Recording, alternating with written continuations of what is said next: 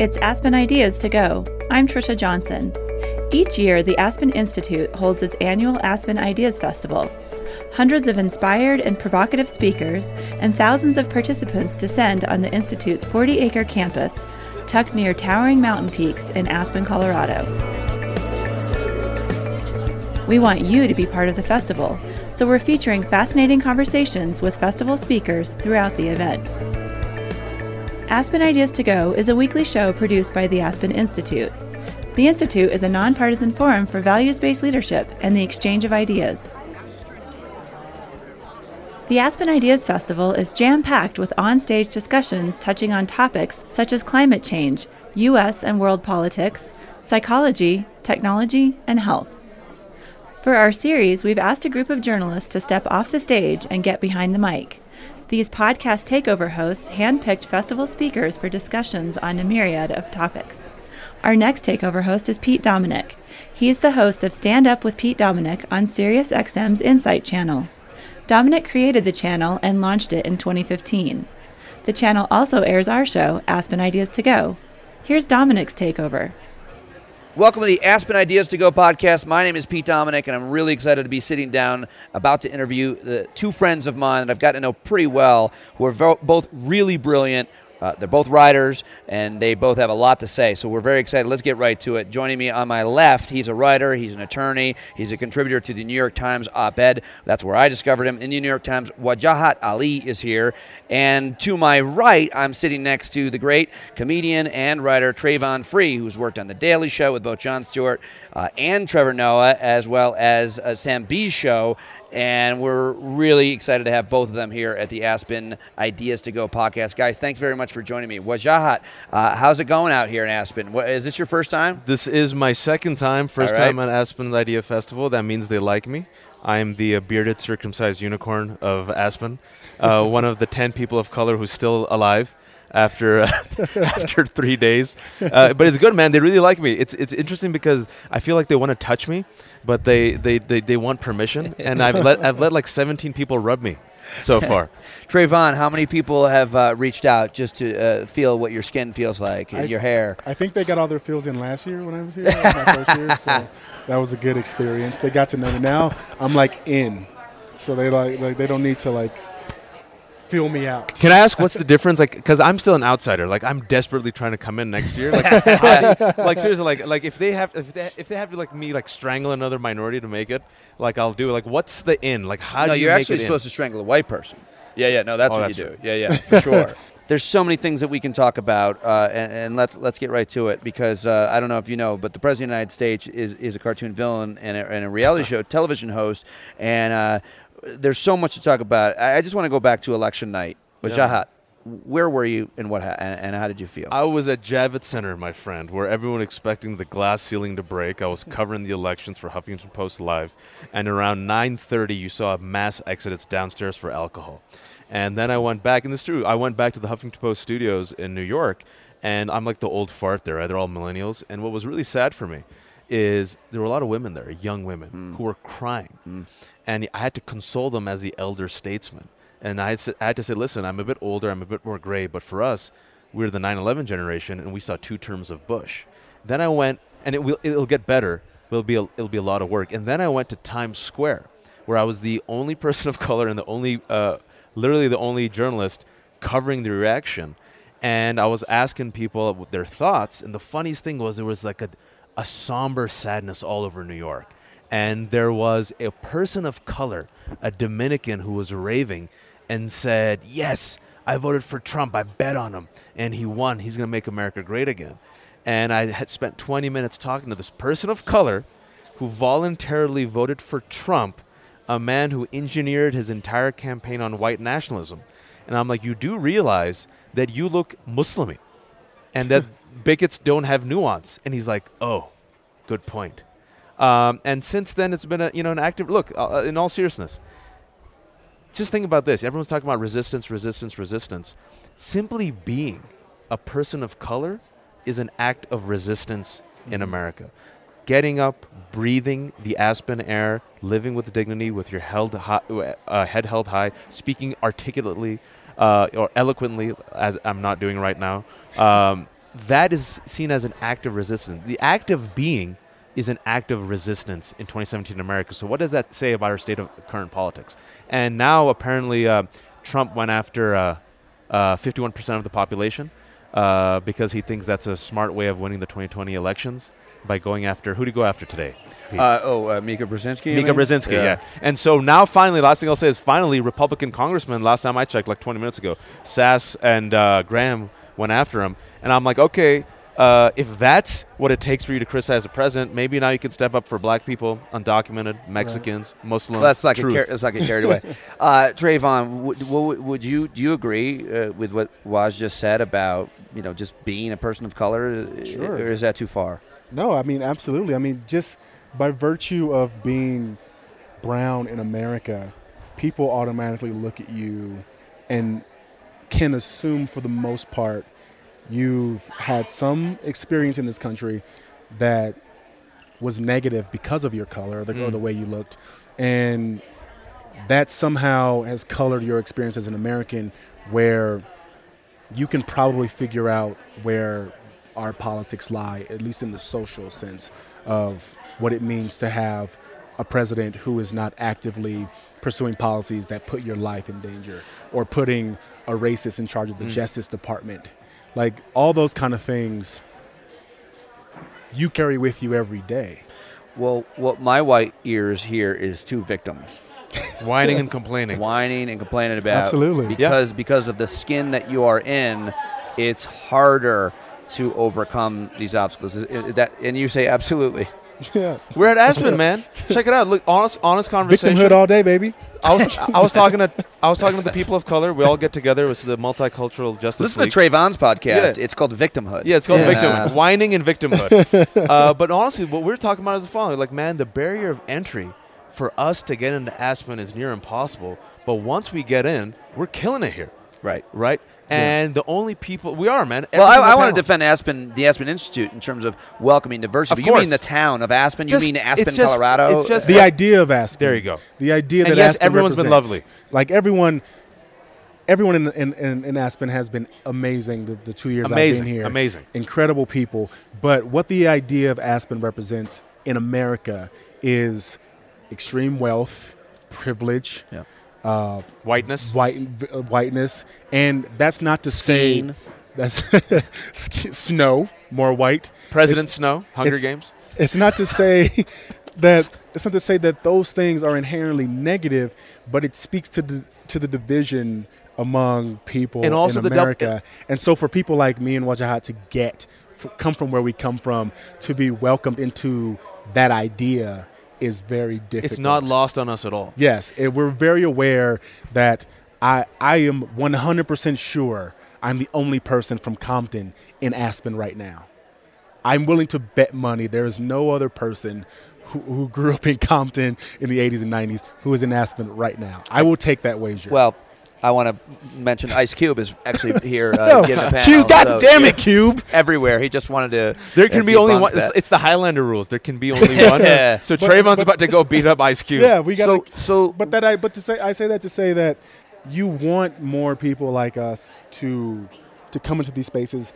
The Ideas Festival is diverse for that reason. Yeah. It's to flower that idea of diversity and inclusion makes the world a better place. Representation makes the world a better place. And so by virtue of being here, like he was saying, it's not lost on us at all that, like, this was no easy feat. Right. We had to, like, I've seen so many people die in where I grew up, from gun violence, from fights, all kind of things, where I could have just as easily not been here today. Right. But by virtue of making it out of that town for whatever reasons, however it happened, being this close to someone being gunned down and me not taking a stray bullet or any type of anything, being in the wrong place at the wrong time, something had to happen for this to happen. Waj, you also grew up in California, and you were Fremontistan, Fremontistan, California, and you were a token brown guy, token Muslim,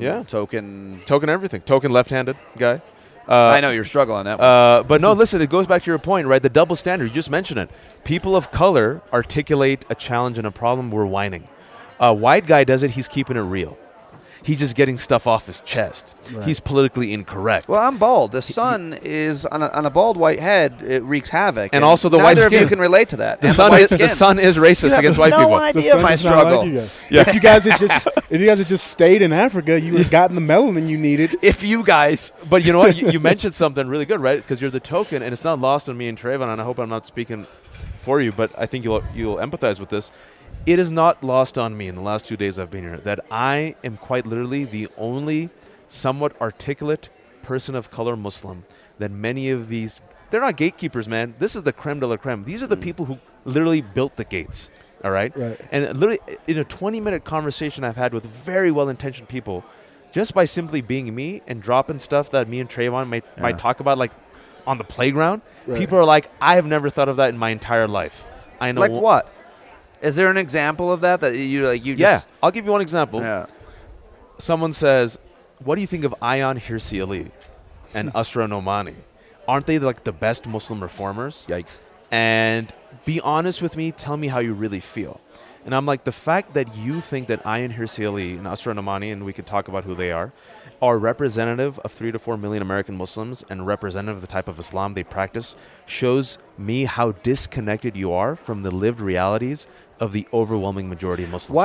Why is it so hard for people to understand there are different types of Muslims? There are different types of black men. Why is it that we who don't know you, because for example, I grew up in an all-white community, and there was just very little diversity. So some of it's natural. You all we see is what we see in the media or what we hear Right. about. So we automatically lump you in. You guys do that too, probably with certain types of people. Why are we so ignorant that as a mature, educated person, you can't imagine that, especially with religion, that there's any number of interpretations of your religion? Where does where does that manifest from? Well, for one, I think minorities understand that there are various types and degrees of different other minorities because we are more likely to be friends with those people. And so I had an experience where I went to Nebraska last year for the Johnny Carson Comedy Festival. Always bragging. Almost every time. Dropping the Nebraska Johnny Carson Festival. Every time I interview him, he brings this up. They call it the Bonnaroo of Nebraska. That is wild. That is wild stuff. But I was one of 4 black people in the festival, and in Norfolk, Nebraska, I never saw a single black person outside of the 4 of us the entire week I was there. And we went like everywhere. Like we had liaison families who like took us around and showed us around the town. And there were all these like events and everything. And not a single other minority. Everyone was white. Everyone. And so I got to know my like family liaison. I got really well. He was an awesome dude, Republican, gun lover. I shot my first gun in Nebraska. Oh, really? You never shot a gun in Compton? No, never. I was dodging them, but he had a gun range in the back of his house. So I figured, okay, there's a great time to talk one-on-one with someone who does not agree with me on a lot of things. Sure. And so we talked about guns and we talked about politics, and then we had this dinner where it was me, Dwayne Perkins, another comedian, great comedian, yeah, and all these white people who we just had a great conversation about how they were conservative. They loved Fox News. That was their news, and they supported Trump.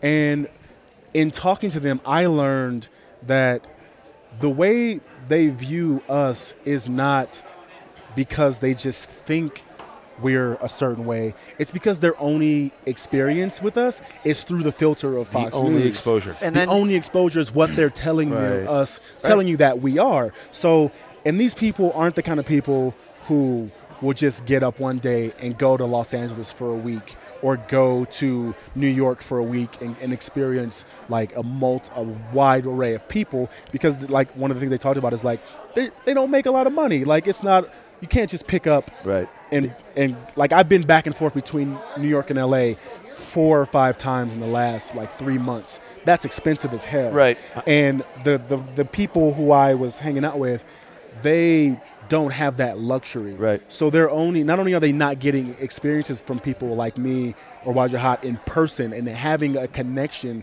to us so that they can understand, oh, well, the black person they're telling me about on TV, I know other black people.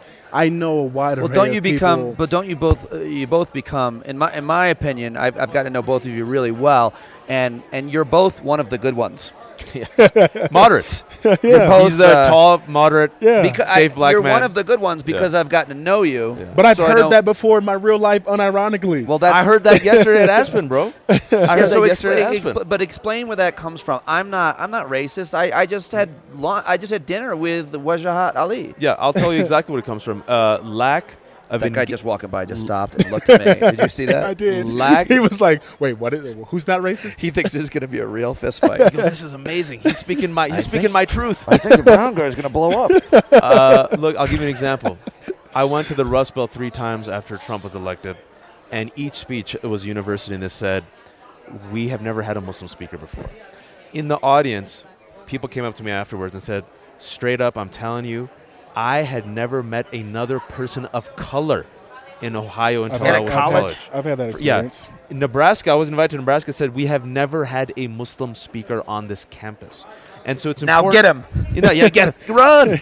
And you will be the last. Yeah. When you see white people running here, it's like, oh, white people in Aspen running. When you see me and Travon running, come help us. But in all seriousness, look, I think Travon alluded to this. It's very important for the listeners. We do not believe white people have horns on their head, that they're evil, that they're malicious, that they're born with a malignant heart. I know for a fact, and the stats and research reveals this, that overwhelming majority of them have had almost zero meaningful interaction with people of color. So, question then goes, why does Pete Dominick, or fake Pete Dominick, think that there's only X amount of Muslims and black people who are violent criminals and then a few unicorns who are good? And the overwhelming majority of studies show that 65% of Americans say they don't know a Muslim. Even though, wait for it, Muslims came here in the 16th century.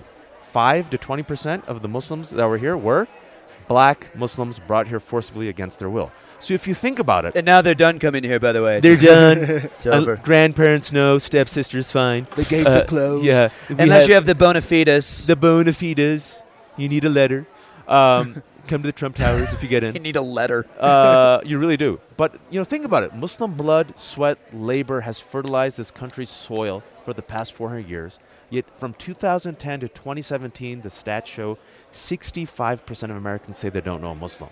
Once you ask them, what do you know about Islam and Muslims? They go, it's mostly negative. Osama. Where'd you get that from? Not just the media, but pop culture narratives. And so my story and the story of 1.7 billion Muslims and 1,400 years of Islamic civilization is a caricature of Osama, Ayatollah, who else? Saddam. It's homeland, basically. It's homeland. And Travon is the guy running away from cops on cops. Right. And so that's why when you meet us, you're like, holy shit. You can be funny. You can read The New Yorker. You eat halal meat. You don't practice Sharia. Yeah, you're not angry.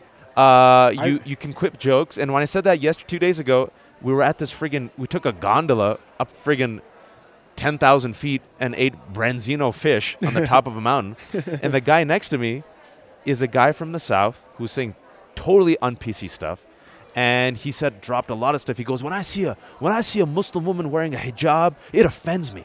Why do I need to see that? And I had 2 choices. You can either be Daffy Duck or Bugs Bunny. You can either be angry and punch him in the face and call him a racist, but what happens to Daffy Duck at the end of the cartoon? The shotgun always goes off on his face. Yeah. I decided to be Bugs Bunny. I was 2 steps ahead. I used logic. I was calm. I was friendly. I entertained him, and he could not combat my logic and truth and humor. Next day I met him at a dinner. He said, man, I told everyone I met this Muslim guy, and I'm like, man, you were a good one. Thanks for entertaining my shit. Oh, boy. And, I appreciate you talking to me. All right, now's the time. And whenever, sorry about that little filibuster. That's fine. Whenever you get the opportunity to interview a black guy and a Muslim guy, you've got to play Who's Got It Worst? Oh! Travon, you're up first. Minority suffering contest. Let's go. That's a minority suffering contest. I mean, obviously, that's a ridiculous premise and a sad idea, but there's so much that you can commiserate about. Yeah, And we're kind of doing that now. But I think we have it. We just have it bad. There are different versions of bad for both of us. For Muslims in America, I have Muslim friends who I just absolutely adore. We're both friends with Hassan Minhaj, who's like one of the greatest human beings you'll ever meet in your life. Yeah, great guy. And to see the president of my country putting their lives in danger with his rhetoric, with his behavior, it makes your blood boil. And to look at how he's affected black lives, you look at someone like Jeff Sessions being in charge of the Justice Department. So in one sense, you have people right now more focused on Muslims because the president's focused on Muslims. But they've not forgot about us. They know That train's not late. Yeah, they know what we talked about this earlier. Like last week, all those cops being let off the hook for murder is an indication that, the black train is still moving. Sure.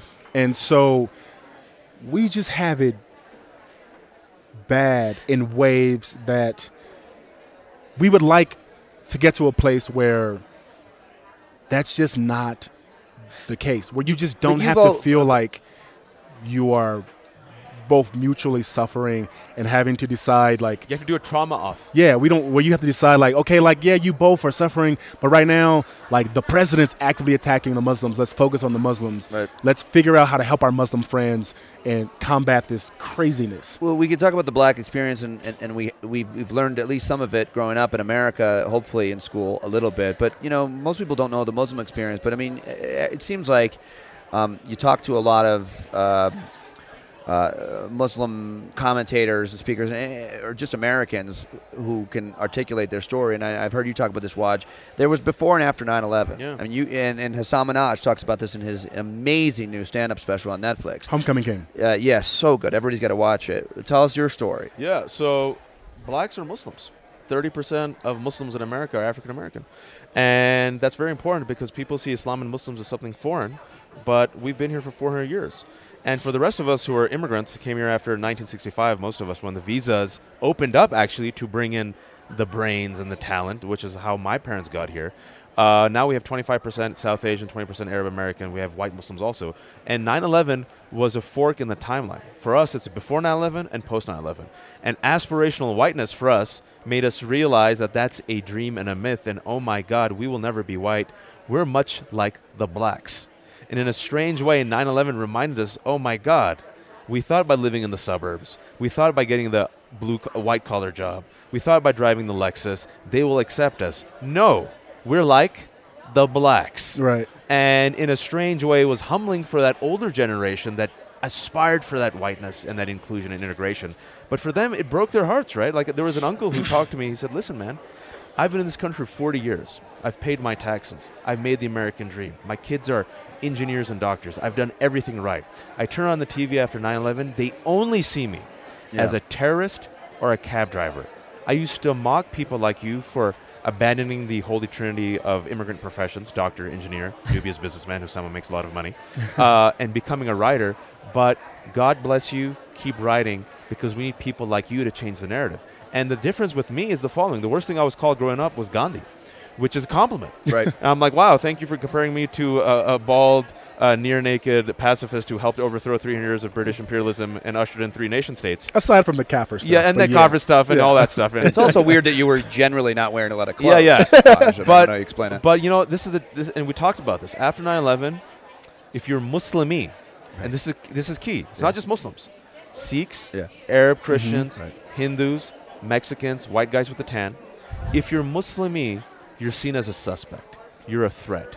You're indicted, convicted, and sentenced by a nameless judge, jury, and executioner for the criminal actions of a few committed in countries you've never visited, and you have to perpetually apologize and prove your moderation. Well, you're also not seen, correct me if I'm wrong, I'll white-splain, but you're also not seen as an American, right? No, exactly. You're not a traditional-looking American, Waj. Travon, you're not a traditionally looking American. I mean, you're not American. You're not the American story, and I want to take my country back and make it great again. It depends on how you define traditionally looking, because I mean, we were some of the first people here. No, but that's the Trump thesis right there. You hit it on the nail on the head. Well, it's not the Trump thesis. I mean, don't give him the credit. Why nationalism? No, because when Obama was president, it wasn't make America great again. It was take back America, and it was like we want to go back to that time where But you look at. There was never a time. Well, of course not. That's whenever I hear someone say we want to go back to when like America was great, or even just make America great again. It's like, what year in American history was great for everyone? When was it? When was it? When it got better for black people, it was terrible for women. Yeah. When it got better for women, it was still terrible for any type of minority. It's never been terrible. What they mean is make white men comfortable again. 1953. Make white men comfortable again. Pre-Brown versus Board of Education. They don't. Women and any type of ethnic minority in this country has never had it great. There have been waves of good. There has been some ups, mostly downs. And so we're still climbing that mountain. Mm-hmm. Like even the idea of the way they portray Muslims as terrorists, and they go out and they say like ISIS is coming to get you and all this shit. And it's like my terrorist does not look like him. My terrorist is a white guy with a blue uniform and a badge, whose salary I pay. Like, I'm paying for you to terrorize me in my community. When I'm driving and a cop car pulls up behind me, yes, I genuinely wonder, like, what will happen before this light changes? And I'll never forget when comedian Bruce said to me right after 9/11, he kind of was just giggling. He's like, I'm just watching white people be terrorized for the first time. And it really resonated with me. It's like, it is the first time I've ever been terrorized. It is the first time I've ever been scared, living in New York and living through 9/11. And he just giggled and laughed. Yeah, that's our everyday. So you're just one of the few articulate, talented, funny black men. You're the only moderate Muslim. Me and Hassan. And so both of you have to be perfect all the time. Yeah. A game every day. Every day. That's the same pressure that, and as a sidebar, we don't have to go down this road, but that's the same pressure now put on the media. You have to be perfect all the time. Let me try to get to that. You throw everything out. But isn't the problem my people? Isn't that we're just so ignorant that we can't, even with our own imaginations, even with our own predominantly white communities, we just can't imagine that there are so many, that the image, that the representation, that negative representation we see is dominant. Like, you're the only moderate Muslim, and only because I've gotten to know you. And why don't more people speak out? And why don't more Muslims speak out about terrorism? It's like, just Google Muslims speaking out about terrorism, and you see it's endless. But just think about this. If those images were true, if the white people out there who are terrified of black people and Muslims, if the numbers reflected their fear, if there was that many terrorists and like angry, crazy, the world would be in chaos. And they see the world in chaos. America but it's a Aspen would be burning. No, but hold on. That actually is a self-fulfilling prophecy. I mean, after 9/11, we attacked Iraq. Yeah. They were like, what the fuck? What are you doing? Yeah. We're still attacking Iraq. Fair enough. Civilians dying in Mosul. The point I'm trying to make is, isn't isn't the burden on white people? Like, I had to do Michelle Norris's race car project, 6 words. And I wrote, white people need to learn history. Yeah. Don't we need to understand? You want me to drop some truths here? Or look.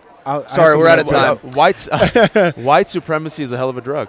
And if you want to be really blunt, people of color and minorities are waiting for white people to become less crazy in America. Because what do you mean white supremacy is a hell of a drug? Because it deludes you into thinking that the world exists in a way that it never has. It deludes you into thinking that a privilege that you've had is apparently all right, let me jump out of that. non-existent. We're in Colorado, but marijuana has been legalized here in Colorado. That's a drug, right? Natural. Yeah. And white supremacy seems to have been legalized. It's like, do you think that there is more instances of overt racism as a result of the president, or has nothing changed? We're just noticing it more. I mean, I can't statistically quantify it, but right, fair enough. I would say, people just seem if I had to guess, SPLC has quantified it. Yes. If I had to guess, I would say yes. I mean, they probably look at like online interaction and that kind of shit and what people report. But I think the biggest change, the only way to get to where you're talking about is for white people like you and the people who come to Aspen Ideas Festival to have these conversations with other white people. Yes. The white people who you know and your families and your friends in those corners of Facebook that you don't go into anymore. Do you know how hard that is? That limits my friendships. It's very hard, but it's the only way because it's the same pressure they put on us. Yeah. Why aren't you telling other Muslims to stop being like? Why aren't you telling other black people to pull their pants up and to stop running from the cops with guns? Like you should tell your people to stop being. Why aren't you fighting ISIS? Right? From Aspen. Why? Yeah. Exactly. Right. Wait, ISIS from Aspen? No, what you're saying is white people need to confront other white people. The standard you walk past is the standard you accept. If someone's going to be blatantly ignorant and bigoted and racist, bro, they don't want to hear it from me. We don't want double standards. Right. Listen, people of color. I speak on behalf of all people of color as an unofficial ambassador. When were you elected? By myself. Your second by the Rust Belt, 70,000 votes. Boom. We don't want double standards. We don't want special standards. We want equal standards. Let me repeat. We just want equal standards. And the studies show with this election that for many white Americans who voted for Trump, it was a zero-sum game. They are taking it away from me. This is no longer the America I know. This is not my father's America.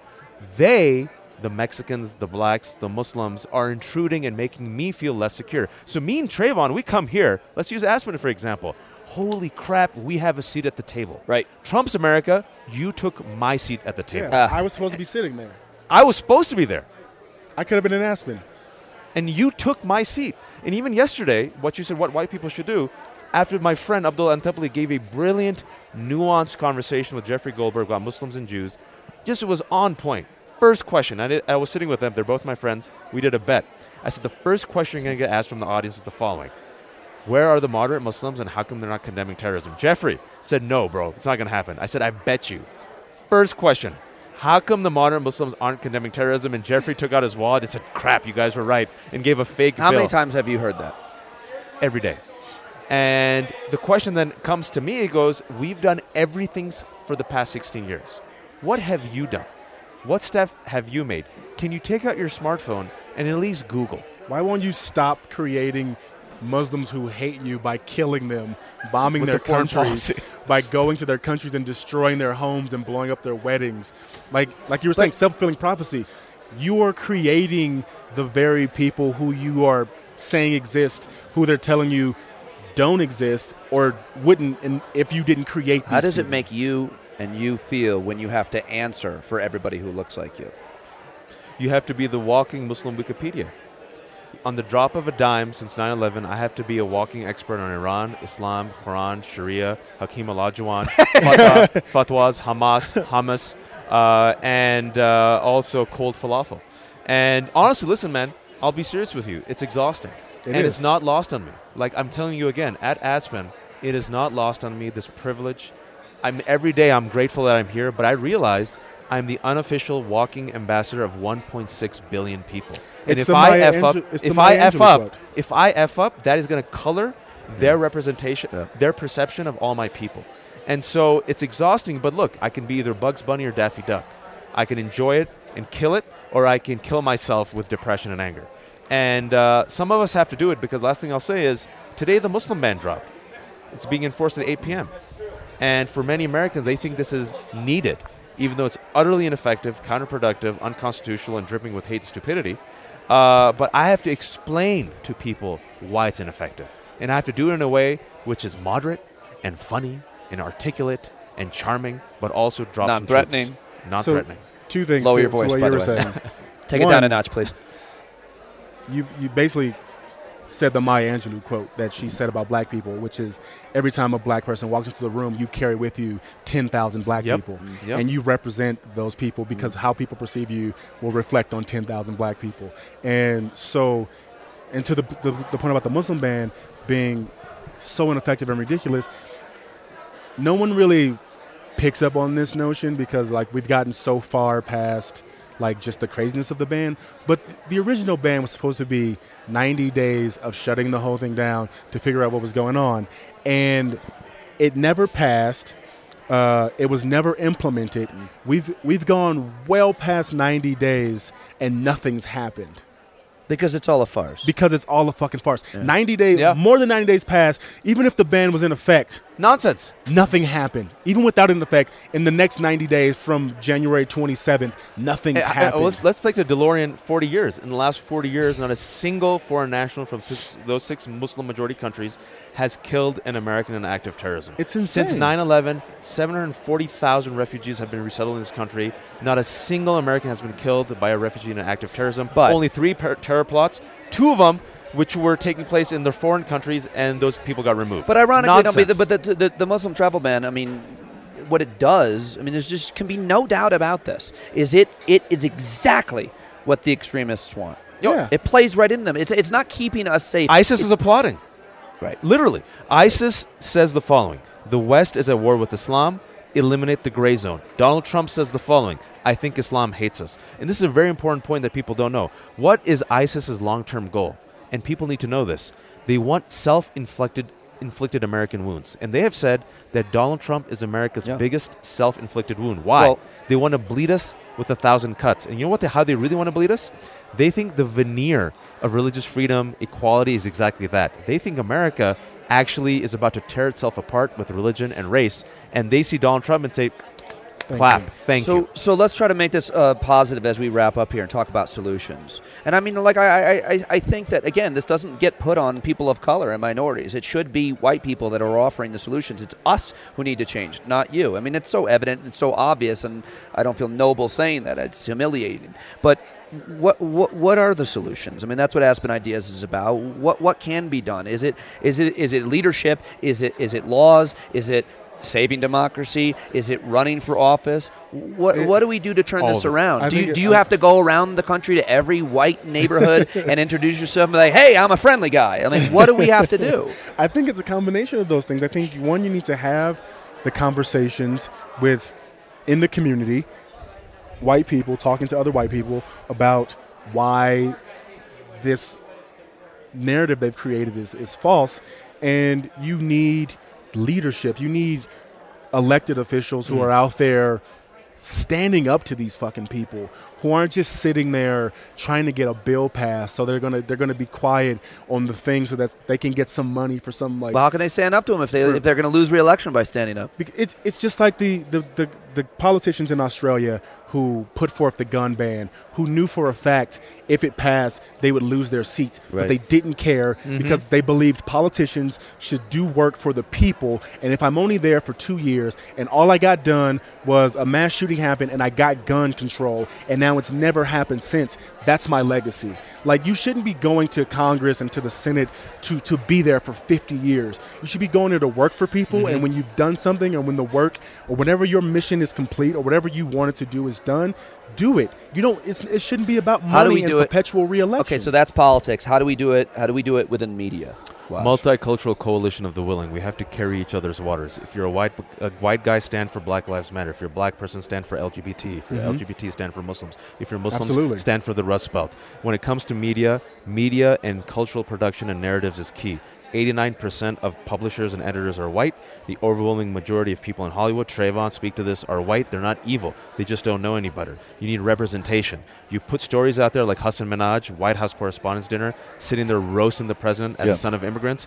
Khizr Khan taking out his constitution, beating people up. And you realize, oh my God, America includes those people who are brown skin and black skin, multicultural, immigrants, those who are adopted, gay, straight. We're all in this together, and we have real enemies both abroad and domestically who are trying to tear us apart through race and religion.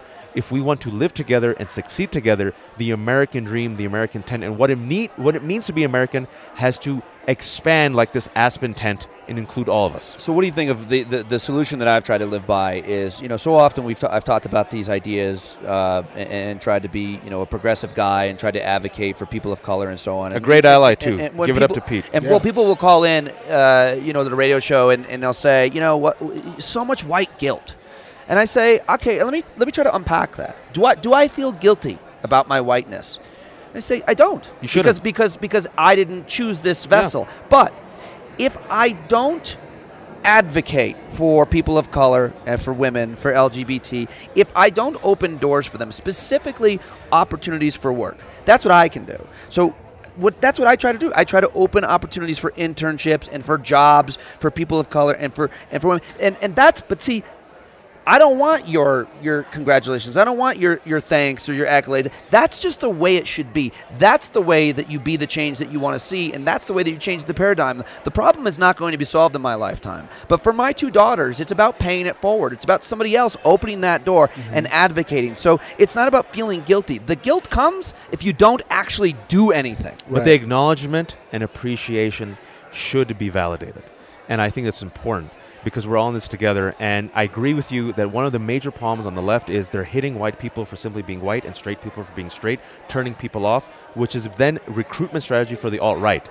Don't feel guilty for the sin of being white. There's no sin. Don't be guilty for the sin of being a straight male. But if you can, acknowledge the privilege. And if you can, and if you want to be a good citizen, use like the Pete, privilege. Use the privilege, and then once we make it as we've made it, well, Travon's made it. I'm on like probation right now in Aspen. This is the second year. This is my first.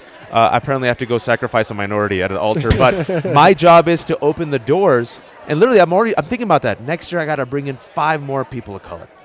Open it up for the person who's marginalized. My kids, once they are killing it at the buffet table, I'm going to teach them that once you make it, turn around, extend your hand, and grab that person who's being bullied, bring them to the table, move us all forward. I think this was a fascinating conversation. I think we solved all the problems. It's done. We did it. Pete, Travon, and Waj for president. Guys, thanks for joining me. Thanks. Thanks, man. That was great. Hey, just real quick, let's have everybody follow these guys on Twitter, at Travon and at Wajahat Ali. Well done. 3 syllables. And I am at Dane Cook. We'll talk to you later. Thanks, brother.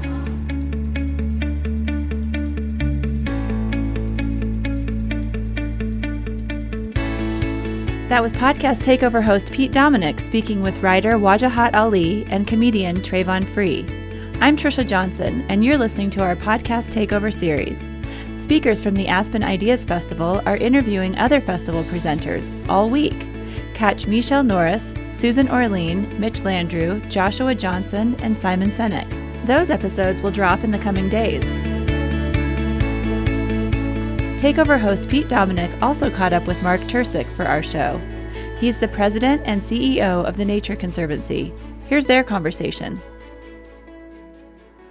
Welcome to Aspen Ideas to Go. My name is Pete Dominick, and I'm very excited to have been invited to host another one of these podcasts, and even more excited that I get to sit down with Mark Tercek, who has joined me in my SiriusXM show before, but never in person. I'm really excited to meet him. He's the president and CEO of the Nature Conservancy. He's the author of a great book, Nature's Fortune, How Business and Society Thrive by Investing in Nature, and he's got a pretty cool life story. He was a finance guy who was doing well and decided to change tracks, change careers, and go into the work he's now doing at the Nature Conservancy. Mark, I'm glad you're joining me. Thank you. Good to be here, Pete. Thank you. For people who don't know, what is the Nature Conservancy? What do you guys do? So the Nature Conservancy is one of the very big global environmental and conservation nonprofits. We operate in every state in the U.S. and in some 70 countries outside the U.S. We're about 65 years old. I would say we're famous for getting things done, being inclusive. We're nonpartisan. We try to bring people together, pragmatic. We're not afraid of doing deals. So I used to be an investment banker. In some respects, we're an investment banker or merchant banker for nature. That's who we are. Exactly what do you do, though? I mean, what are these deals? What is the mandate for the Conservancy? Well, our mission is to save the lands and waters that life depends on. So we picked all those words carefully. By lands and waters, we of course mean nature in all of its great respects. And life, we mean plants and animals, of course. We care about biodiversity, but we care about people too. So we want to protect nature at scale for nature's sake and for people's sake too. And we do that in 5 big areas. We do land deals. That's how we started. We do marine ocean work. We do freshwater work. A newer initiative is in cities, which is really going well. And finally, climate change. And then, so those are the areas of focus all around the world. And then we kind of say we do three big things. First, we protect nature. So that's how we grew up. We used to buy land to protect it. It's a great way to do things. Of course, though, we have to scale it. We've got to move the needle. So now we try to do that in really big ways. You can only do so much with philanthropy. We love our philanthropic supporters. That's where it starts.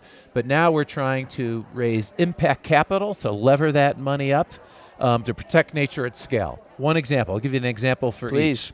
We recently bought $150 million of land in the states of Montana and Washington. Precious land. When Lewis and Clark was in the area, all the species that were there then are still there. We were the only conservation buyer. If we hadn't stepped up and bought it, it would have been developed.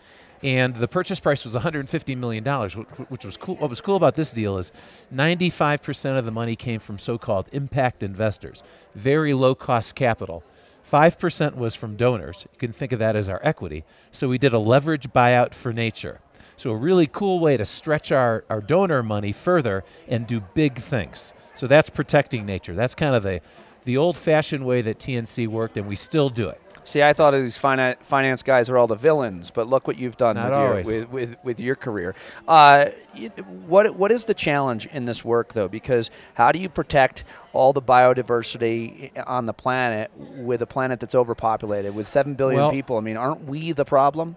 Well, so there are lots of challenges. It's a complicated field. But the problem with our protect strategy is it's capital intensive. Yeah. And the world is a big place. So we begin to run out of capital. So then we say, well, instead of using our financial capital, now let's use our intellectual capital. Let's persuade businesses and governments to interact with nature differently, and in that fashion, try to scale things up. So we call this our transform strategy. That's strategy number 2. And here we work with government and business to show there's a better way. So one great example, I write about this in my book, are our water funds. So we've persuaded, started in Ecuador, Quito. That was the first one. The city was growing fast. There was concern. Where will we get all the clean water we need for our growing population? The city was about to build plant and equipment to clean water for their citizens. Instead, we persuaded the city to invest in nature, protect the forest upstream. That was a lower cost way to get the water they need. Plus, you get all these environmental benefits for free.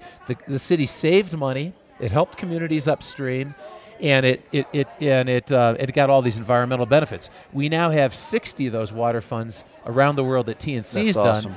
But more importantly, even we run out of capability at some point, although we're big. So we're trying to get governments and businesses to do this all around the world. So that's a strategy that we think can really scale, and it's win-win. It makes business sense, environmental sense, people sense.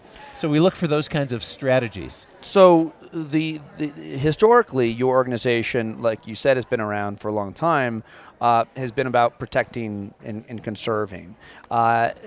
Now the challenge is climate change for every environmentalist, for every organization dealing with these issues. And that has unfortunately become a very divisive issue.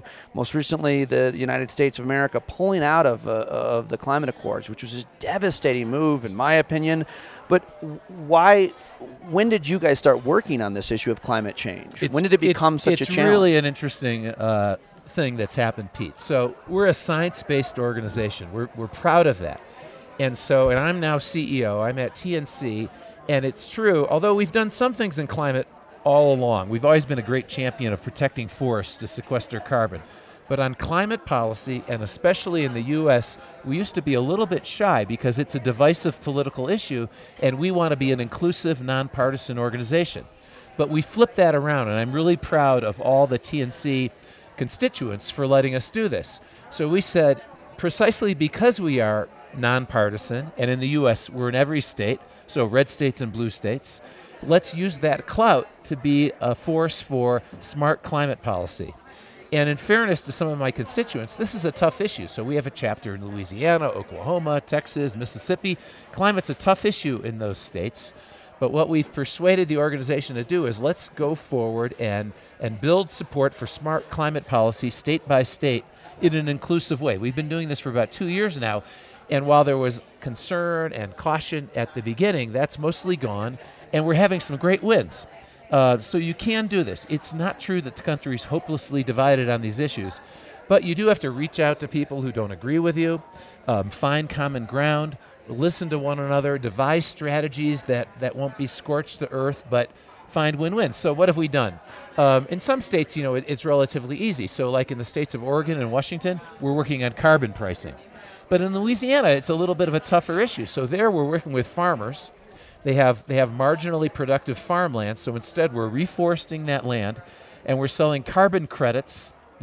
The new trees will sequester carbon. We're selling those credits to Disney, one of our business partners who needs offsets. So it's win-win-win. It's good for climate. It's good for the farmers. It's good for Disney, and it shows in Louisiana you can attack a climate issue in a constructive way. In Florida, which is hard because Louisiana is an oil state. Yeah, it's hard. Yeah. But it's not impossible. In Florida, which is I guess it's a purple state. The politics go both ways. Yeah. Florida's crazy.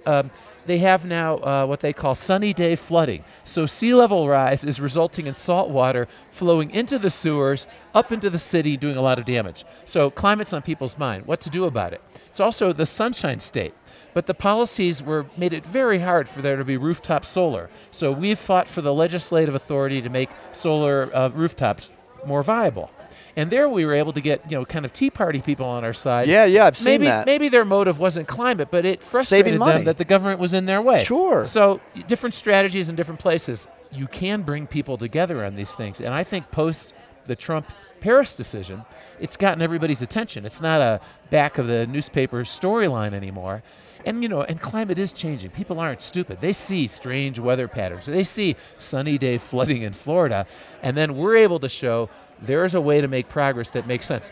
Yes, we're discouraged by the Trump decision re Paris, but it's not all bad news. It puts us in a position to mobilize more constituents to do more. When I see the withdrawal of the Paris Agreement, it's so devastating because you think if the United States federal government isn't involved and isn't creating laws and regulations, much less a cap and trade scheme of some sort, then why should any other country? If we're the world's third or second leading polluter, why should any other country do it? And that's been an argument.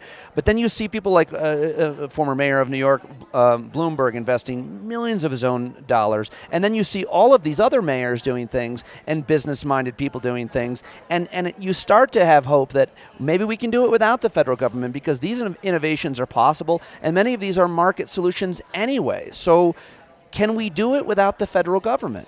There's some encouraging news and there's some discouraging news. First, a word about Paris and the U.S.'s role. The Paris Accord is only a first step, and a big part of the Paris Accord is that the governments especially the big carbon governments, would keep coming back to the table and ratcheting up their commitment. And as an American citizen, I was really proud of President Obama and Secretary Kerry, their leadership there. It was important. So it's worrisome now to think, well, where will the U.S. be as the countries keep coming back together? Will China step up? Will Europe step up? Let's hope so. But I think we do need to be concerned about U.S. stepping out of the scene.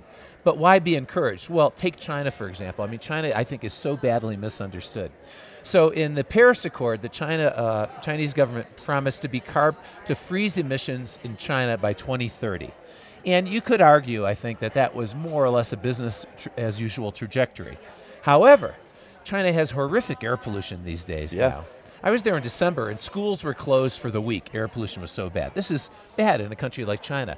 So motivated by addressing air pollution, China, in its newest 5-year plan, has said they'll cap their emissions by 2020, 10 years ahead of what the Paris Accord has called for. And China generally does what they say they will do in their 5-year plan.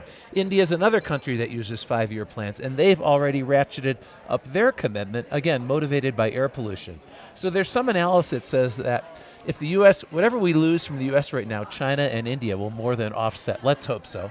And then you mentioned all these subnational initiatives that are underway. Yeah, mayors, governors, states, businesses, nonprofits. And so what environmentalists will have to do is really be smart to help those entities do a bunch of things that will add up to being like what the U.S. should have done in the first place as a federal institution. All of these challenges were here before our most recent election. With the Trump administration coming in and him appointing a guy like Scott Pruitt at EPA and having Republicans like Lamar Alexander and James Inhofe leading science committees in the House and Senate, it becomes that much more challenging because they're hostile to the science and they're hostile to environmentalists to some extent, I think it's fair to say. So my question to Mark Tercek is, if you could sit down with the President Trump or Scott Pruitt or any of these guys for a couple minutes, what would you tell them that could change their mind? The big thing I'd urge them to try a little bit better to understand is that it is not true that environmental protection is at the expense of the economy. This is indeed what my book was about. My book argued that